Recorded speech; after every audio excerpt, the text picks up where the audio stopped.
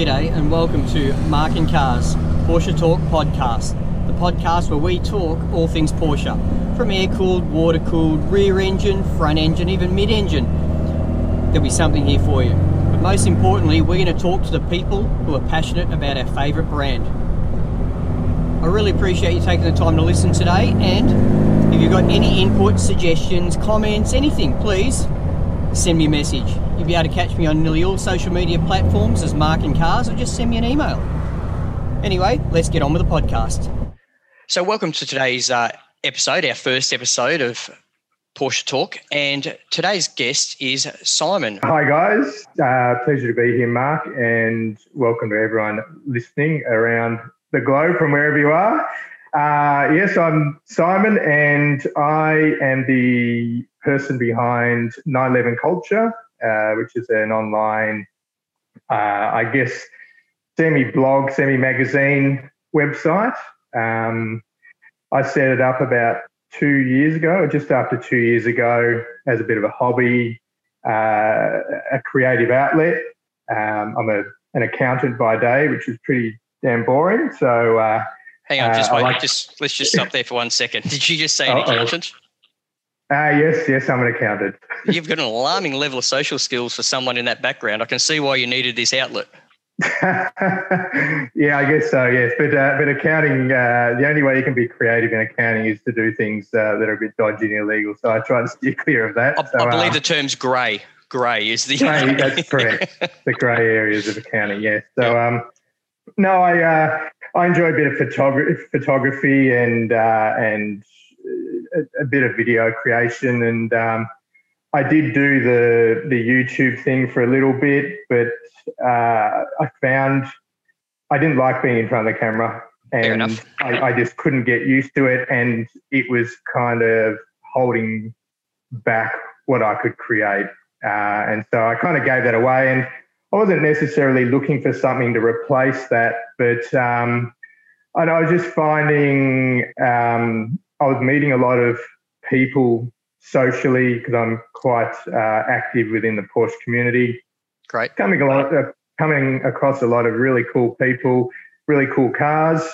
And I'd kind of been noticing that in other publications, whether they be print or video, online, whatever, they were targeting certain types of people, or often the same people. You'd see them in multiple publications, and I'd kind of, it was good stuff. You know, you'd see like a collector that had a dozen different rare cars or whatever. You say, yeah, that's great, but I can't really relate to that.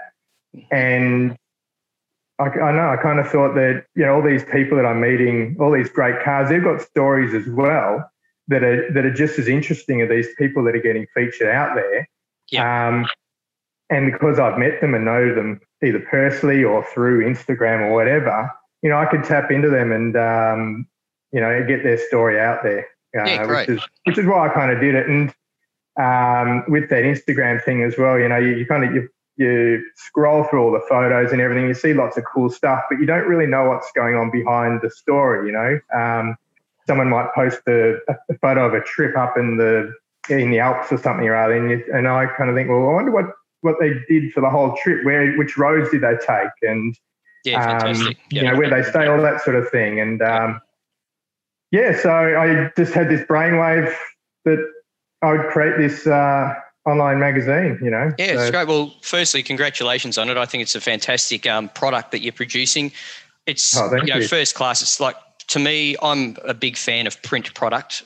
I love the touchy-feely, as expensive as that medium is becoming to have. And, as a Porsche fan, I'm sure you're aware of the products that are out there in the marketplace. But the point you've brought up is, and part of the appeal to me of what you produce is, I guess, it's not just about the zillionaires, you know, so it does produce, you know, to me, interesting reading. And the fact that, you know, often you've had the actual articles written by the owners of the cars. So that in itself, I think it's good to see different personalities come out, because I'm sure you're, you know, very conscious of the fact that there's a very common writing style through a lot of publications, which is quite clear through, you know, the one or two people that are involved in it are writing all the articles. But look, if anybody's watching this podcast instead of just listening to it on YouTube, you'll notice a couple of cars behind Simon here. Let's talk about those.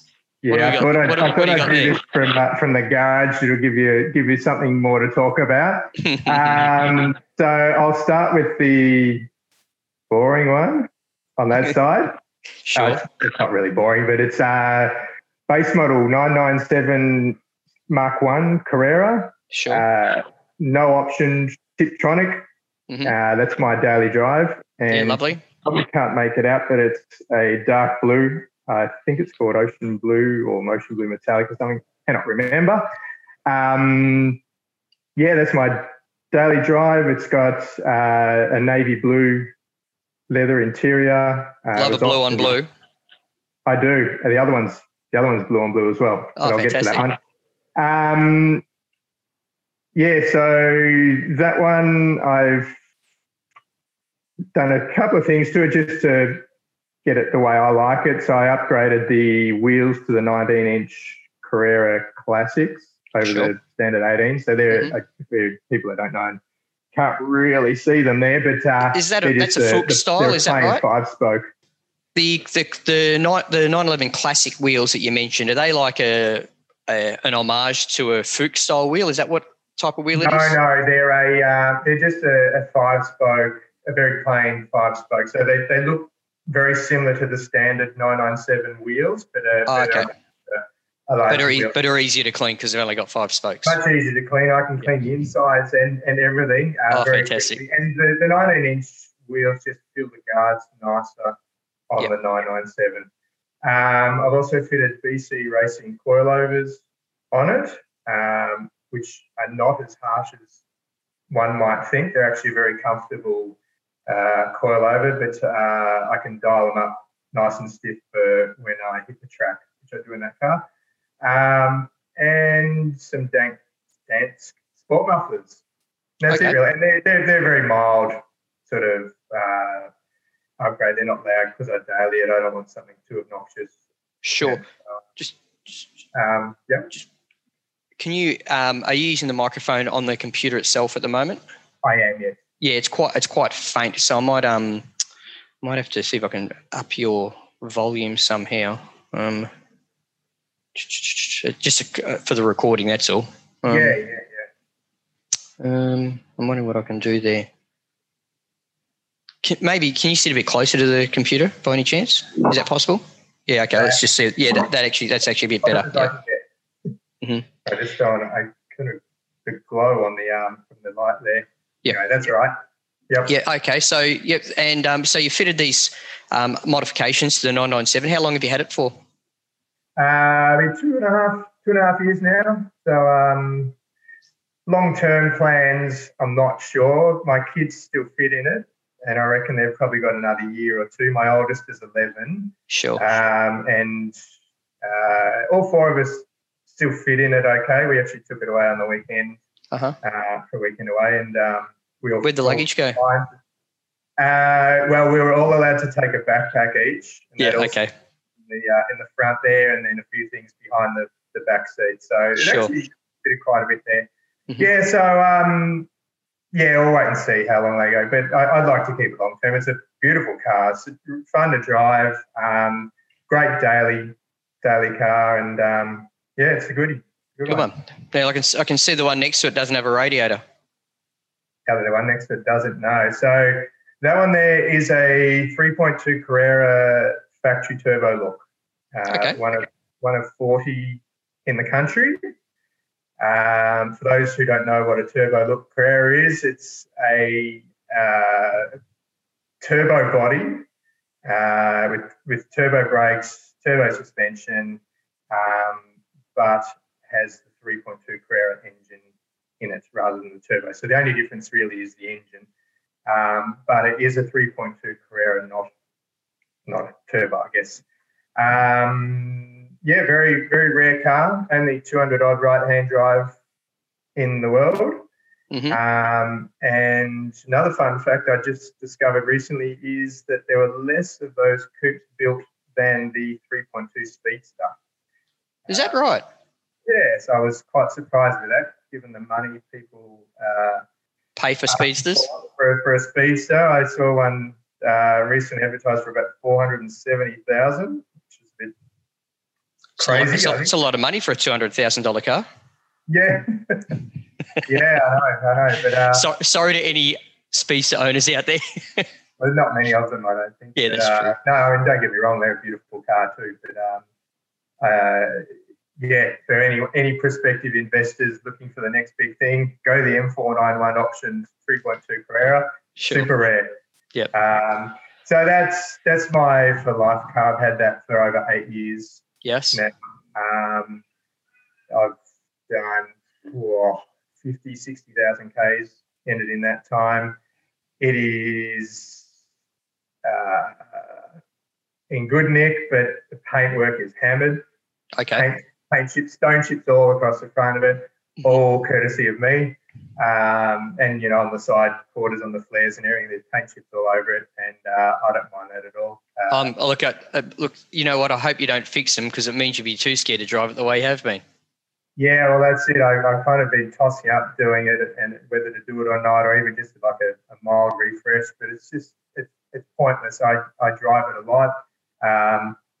I drive it out in the countryside a lot, and it's going to get chipped and battered, and that's just sort of all part of its story, really. Yeah, great. So for listeners not from Australia, to give you some perspective, I'm sitting in Perth, Western Australia. Simon's in Melbourne, which is 3,000 kilometres away from where I am, where we're having this discussion. And when he says out in the country, I assume you mean country Victoria. Yeah, so correct. Yeah, like at least an hour out from home. We do trips out in the Dandenong Ranges, which are nearby, or we play in the Victorian Alps.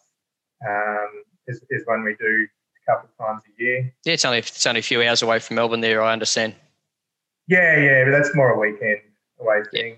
Sure. And a few trips over to Tasmania as well. We take a week away. Yeah, good fun. Cruise around the roads there. Mm-hmm. But no, it's a great car. It's a good, fun car to drive. Very reliable.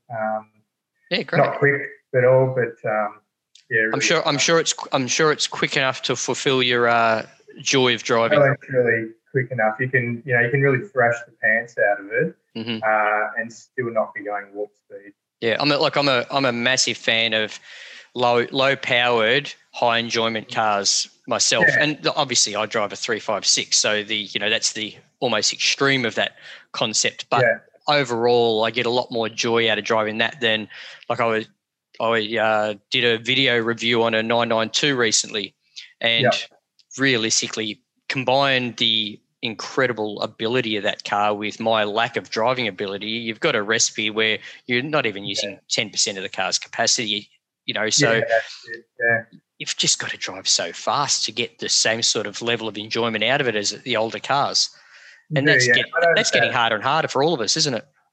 Yeah. And I probably don't really have as much interest in those modern cars these days because of that. I mean, I'm not going to be able to afford one anyway, but that idea of you'd never kind of find the limits of those cars, at least on the road. We're certainly not on the road, yeah. Yeah, I think the 997 is probably at the limit as far as driving it hard. Sure. I mean, even that's still a very capable car. Well, they didn't make one that wasn't better than the one before it. No, that's right. Yeah. By whatever metric they're using, Yeah, that's it. So two very different cars behind me, but they share similar traits, and like the colour. I can honestly say I enjoy both of them just as much. Yeah, They're very different experience. Even the 997 being a Tiptronic, it just has so much grip, and you get all that acceleration, and it's a faster experience than the older one. But I get it just as much of a blast. Yeah, fantastic. Driving them, yeah.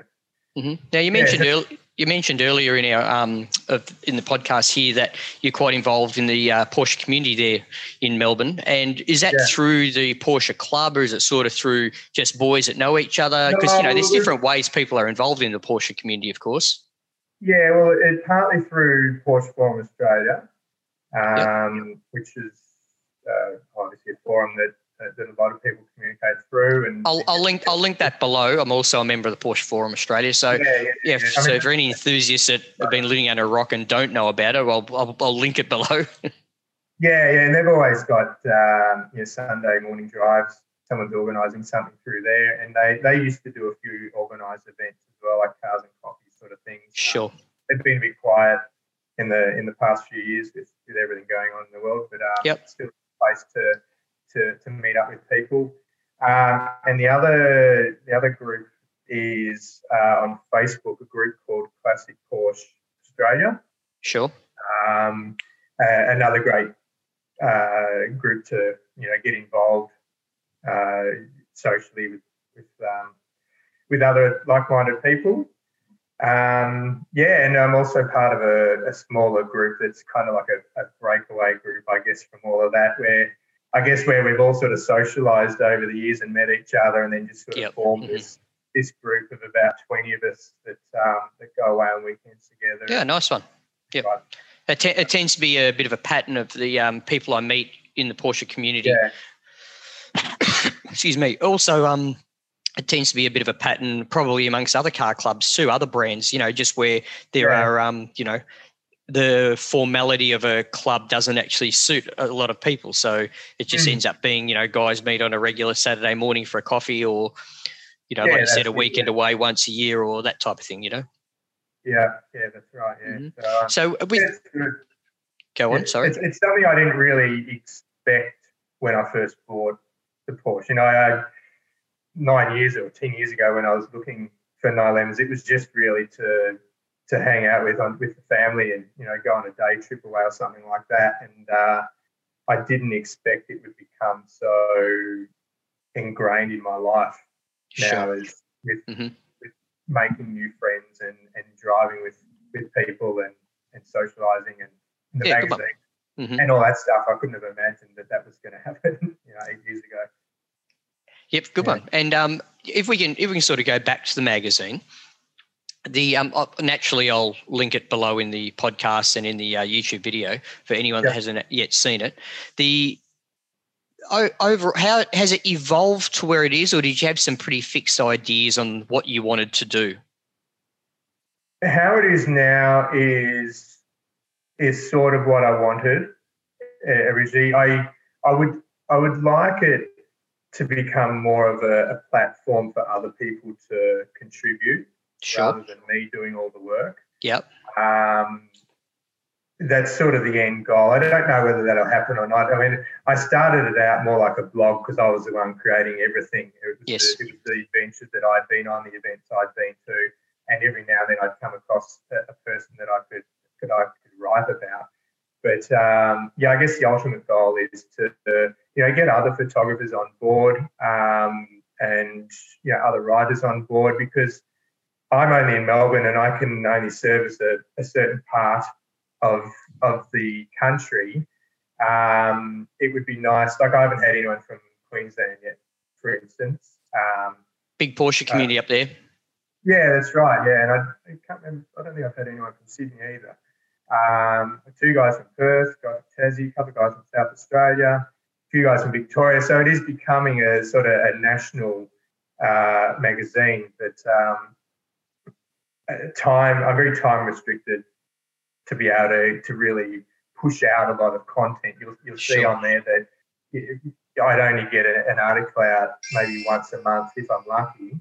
Yep. And that's just because I've got a business to run, I've got a family to play with and deal with. I've got other hobbies as well that often take priority over the magazine, just because I like doing them. So so that's how I would like the magazine to evolve. If it doesn't, I'm not too fast. I'm kind of happy with how it's going at the moment. Yeah, good one. Now, if anybody wishes to contribute, they can contact you on some details I'll put below.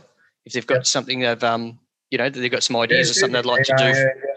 Yeah, sure. If you've got an interesting car, or if you're into photography yourself, and it could get you some exposure, or if you just want to be part of part of the magazine and the creation of it. Yeah, great. And I've recently been a beneficiary of a little bit of the magazine merch. Yeah. With the T-shirts that you had recently printed. Oh, yes. The T-shirt there that originally wasn't going to be for sale to the public. It was, we've got a big event coming up this weekend, actually, up at Albury Wodonga called Luftwasser, and there's 170 odd cars that have signed up for it. Mm-hmm. And I thought, it'd be cool to create a new T-shirt for me to wear so everyone can identify who I am.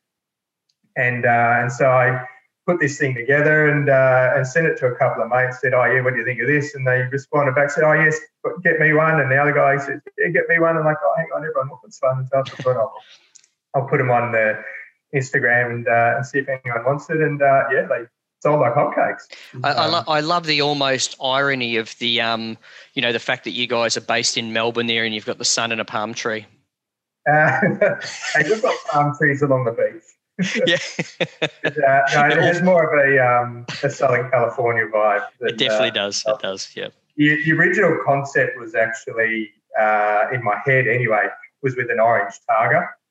Yeah, okay. 911 Targa. I thought that was kind of had that sort of summery sort of vibe, but I didn't have a render of that Targa. This is my actual car. Yeah, I figured that from looking at my T-shirt, the colour of it, and then seeing this image of your car. Yeah. Here in this podcast. That taught me during lockdown. He I don't know how he does it, but created this render of my car and that's fantastic. I made posters out of it and everything, and chucked it on a T-shirt. Yeah, good one. For people from other parts of Australia and around the world, Melbourne really is like the Porsche capital of Australia for a number of reasons. There's a lot of expertise for the brand there. It's sort of like it was the original home of Porsche Australia when Alan Hamilton first imported the cars. And it's almost comparable to what it's like LA is in the USA for, Porsche centricity, I guess would be a great way to describe it, where, there's a lot of cars there's a lot of enthusiasts there. That's not to say there isn't in other parts of Australia, but Melbourne is very much the hub of the brand. So the fact that, that Southern California vibe sort of does have a bit of a reflection there of what life for Porsche owners is like in Melbourne compared to, Southern California. Yeah, that's it. Mm-hmm. Yeah, and you're right. There's a lot of expertise in Melbourne, a lot of specialist mechanics, particularly for the air-cooled cars, and a lot of choice out there. Porsche Classic is based in Melbourne there as well. So if you've got so much money that you can, throw it in rubbish bins and set it on fire, you can also get your classic Porsche restored by them. You can, although you don't have to. Yeah. Mm-hmm. So there are still mechanics floating around that were trained at Hamilton as apprentices back in the 70s and 80s. So it's good to have those people. Yeah, fantastic. I can't help but notice in your garage you've got a few other common interests to what I do. I can see there's a road bicycle hanging up there. Yes, that's my other passion. Mountain biking and road cycling. Okay, good. I don't know if you can see, I've got a Tour of Flanders and a Marco Pantani the wall behind me. Yep.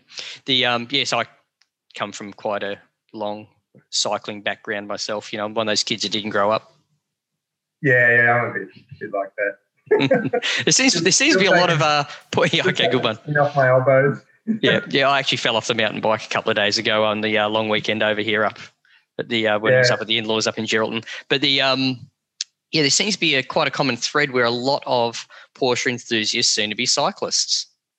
Yeah, I've noticed that. Yeah, we should be socialising on the pushy as well sometimes. Yeah. Well, let's. But I'm sure your life, like mine, having a family means that your windows of, selfish passion, that being either cycling or Porsche, you can only stretch that rubber band so far in your life, where you can commit that time. So doing one or the other seems to be, almost a privilege outside of your work day, I find. It is very much. And that's one of the reasons why I'm time poor when it comes to the magazine as well.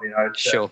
If I've got a spare moment, it's like, I'm going to hit the trails and jump on the mountain bike or go for a cruise in the car. So. Sure. Yeah, I definitely find the late evenings to be the best opportunity for me to do my video editing or anything like that when it comes to, my own hobbies and enthusiasm. And like to give everyone an idea who's listening to this podcast, we're recording this in the morning. So Perth and Melbourne have got 3 hours time difference. So, I got up at about 5 o'clock this morning so that we could have this opportunity to have the chat, because either now or Simon was going to be up at like midnight talking to me. So we thought this might work better. I just got the kids off at school. Yeah, fantastic. Yeah. All right, then I think we'll wrap it up there. I really appreciate you taking the time to talk to me, give me a bit of insight about you, your enthusiasm for the brand. Loving the magazine that you're producing. Like I said, I'll put all the links that we've discussed below in the YouTube video, also in the podcast description. And if anyone's got any input or would like to contact either of us, I'll also put those details below. And we appreciate you taking the time to listen. So thanks everyone to listen to the first episode of Mark and Cars Porsche Talk. Thanks very much for your time today, Simon. No worries. Thanks, guys. And thanks everyone for listening.